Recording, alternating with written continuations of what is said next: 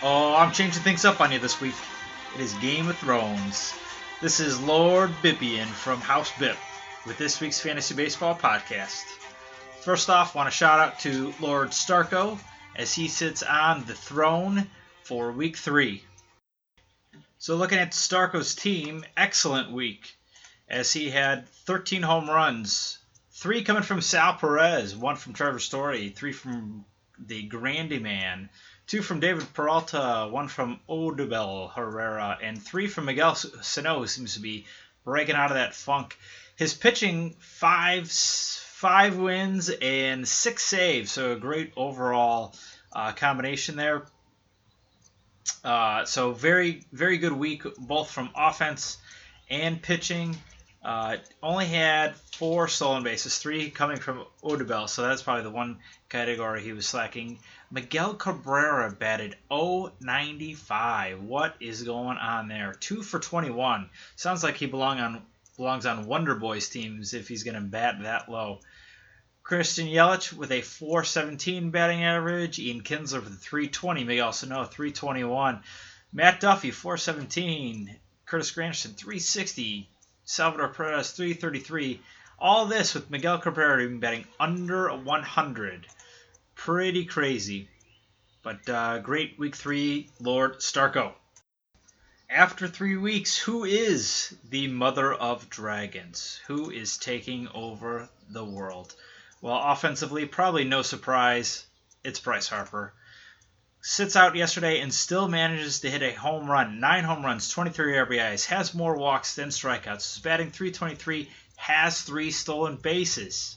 Mike Trout, what? On the pitching side, it is our boy Jake Arrieta. 31 innings, had a no-hitter last week, 4 games. 4 games this year, 4 wins, 26-6 strikeout, a .87 ERA, .68 whip, and there's some crazy quality start record that he is going to crack. It's at like 26 or something like that. So Fairbanks, enjoy that ride. Bob, enjoy Bryce Harper. Bob had Arrieta last year. I'm not sure what he traded him for. I think he might be kicking himself for it. But Bob did get a haul for him, I'm sure. Let's make our way around the different kingdoms here and look at how some of the other houses did. We had House Get Smart, who struggled in the ERA category, having a 6.42 ERA for the week, thanks to Max Scherzer. Now, if you look at Max Scherzer in the last couple months last year, he also struggled. So something else going on with him? Who knows? Keuchel not striking people out and giving up hits, and then Wasik decided to start Matt Shoemaker this week. Those 3 combined for a 4.1 ERA, and the other pitchers brought him down a little bit. Wasik fell 4 spots in the ERA standings this week. That is not going to help you out. Andres Galarraga moved up 2 spots in the overall standings. Great contributions from Yordano Ventura, who had 2 wins. Hey, Dexter Fowler still hot. That's helping Dan stay in the hunt. Dan and Lord Hurd. Fowler sporting like a 500 on base percentage. As long as they keep playing the Reds, I think he'll be all right. More bad news from Hot Poop, as he has probably as many guys on the DL or demoted this week as people have been decapitated in the Game of Thrones series. Cole Hamels' starts being skipped, and Byron Buxton just got demoted to the minors. Taking a break from looking around the league, let's talk about my boy this week. Blue, you're my boy! Thank you, sir. My boy this week is Roughnet, or is it pronounced Rugned? Either way, Hodor has gotten off to a pretty good start. The average might not be there, it's at 246, but in 19 games, he has 10 runs and 13 RBIs, 4 stolen bases, and 2 home runs. So he's kind of contributing everywhere. A lot of this is coming from the bottom of the order, too. As soon as they realize that Ian Desmond sucks and they stop playing him at the top and they put Hodor down at the top of the order, his numbers could increase. He's a C2, so Hodor will be around for quite a while on Lord Bip's team. Where is the beef? That's not how it goes. Where's the beef? Beef Wellington Huge week. 1, 2, 3, 4, 5, 6 home runs in the past 10 days. Crazy. He is on Team Smoke and Poke. Hopefully they started him. I didn't go back to check, but monster week from Wellington Castilla here. Jose Altuve still carrying Smoke and Poke's team. Jose Abreu not helping that out at all. At 183 average. Nick, make your move to get him on your team now. They're still hanging tight on Ketel Marte.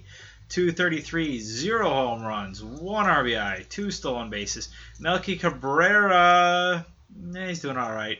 Gita Martinez, 2 home runs. Justin Upton, 214, 1 home run. That's the look around on Smoke and Poke. They just made a trade with Lord Gary, House of Last Place. Gary acquired Joey Gallo, who he can keep for this year and 2 additional years. Also got Soler, who he might be able to flip if Soler does anything.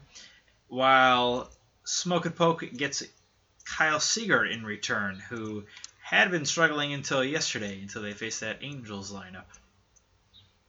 I also made a trade with Gary as I acquired Steve Cishek, gave up Kenneth Giles right before he got bombed against the Red Sox. I also threw in Andrew Heaney, who's currently on the DL, but $1, keep him for 2 years.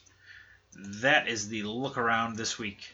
It is going to be a shorter show this week. Hopefully we do have some guests coming in at the end of this week for next week's episode. Just want to remind you on some of the rules that had just taken kind of put into place this year. If you click on My Team/roster, scroll all the way down to the bottom, you will see in little grayish font your active salary. Ignore that. That means nothing to you. You will then see your total salary.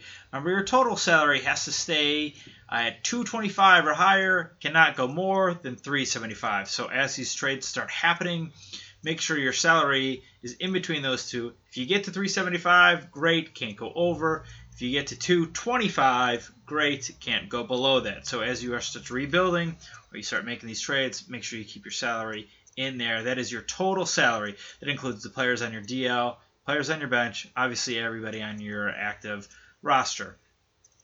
So that is our salary cap rule. If something happened where somebody made a trade or picked somebody up or something like that that put them up or below the salary cap, what we would do is we would hopefully find that as soon as possible and go backwards, and they would have to redo everything they did in order for them to get back to where they were when they had a legal lineup. And then if they wanted to go in and rework that trade or whatnot, they could go ahead and do that. So hopefully we don't have any problems. Make sure you guys keep taking a look at that, especially as you make trades. You keep that in mind. I don't know if we can set it so it says the minimum salary, although if you go above $375, I believe you get an ineligible message up at the top of your screen. If you go below, I don't think you'll see that. But just be kind of aware of that. Also, I did catch a contract that was wrong. We had a little bit of an issue where the free agent contracts did not reset in the offseason. So anybody that was not drafted, anybody that might have been drafted or picked up in the C, whatever, they might have had a contract already attached with them that might not have been the one that you had drafted them for, or you had picked them up in the C draft. So please just, if you look at your roster every week, just kind of make sure that it's all up to date, it's all correct, so we can figure that out, and hopefully that doesn't miss anything going forward. Thank you again for listening. This is Lord Bippian with a under 10-minute podcast, but hopefully you enjoyed it. We'll talk to you next week.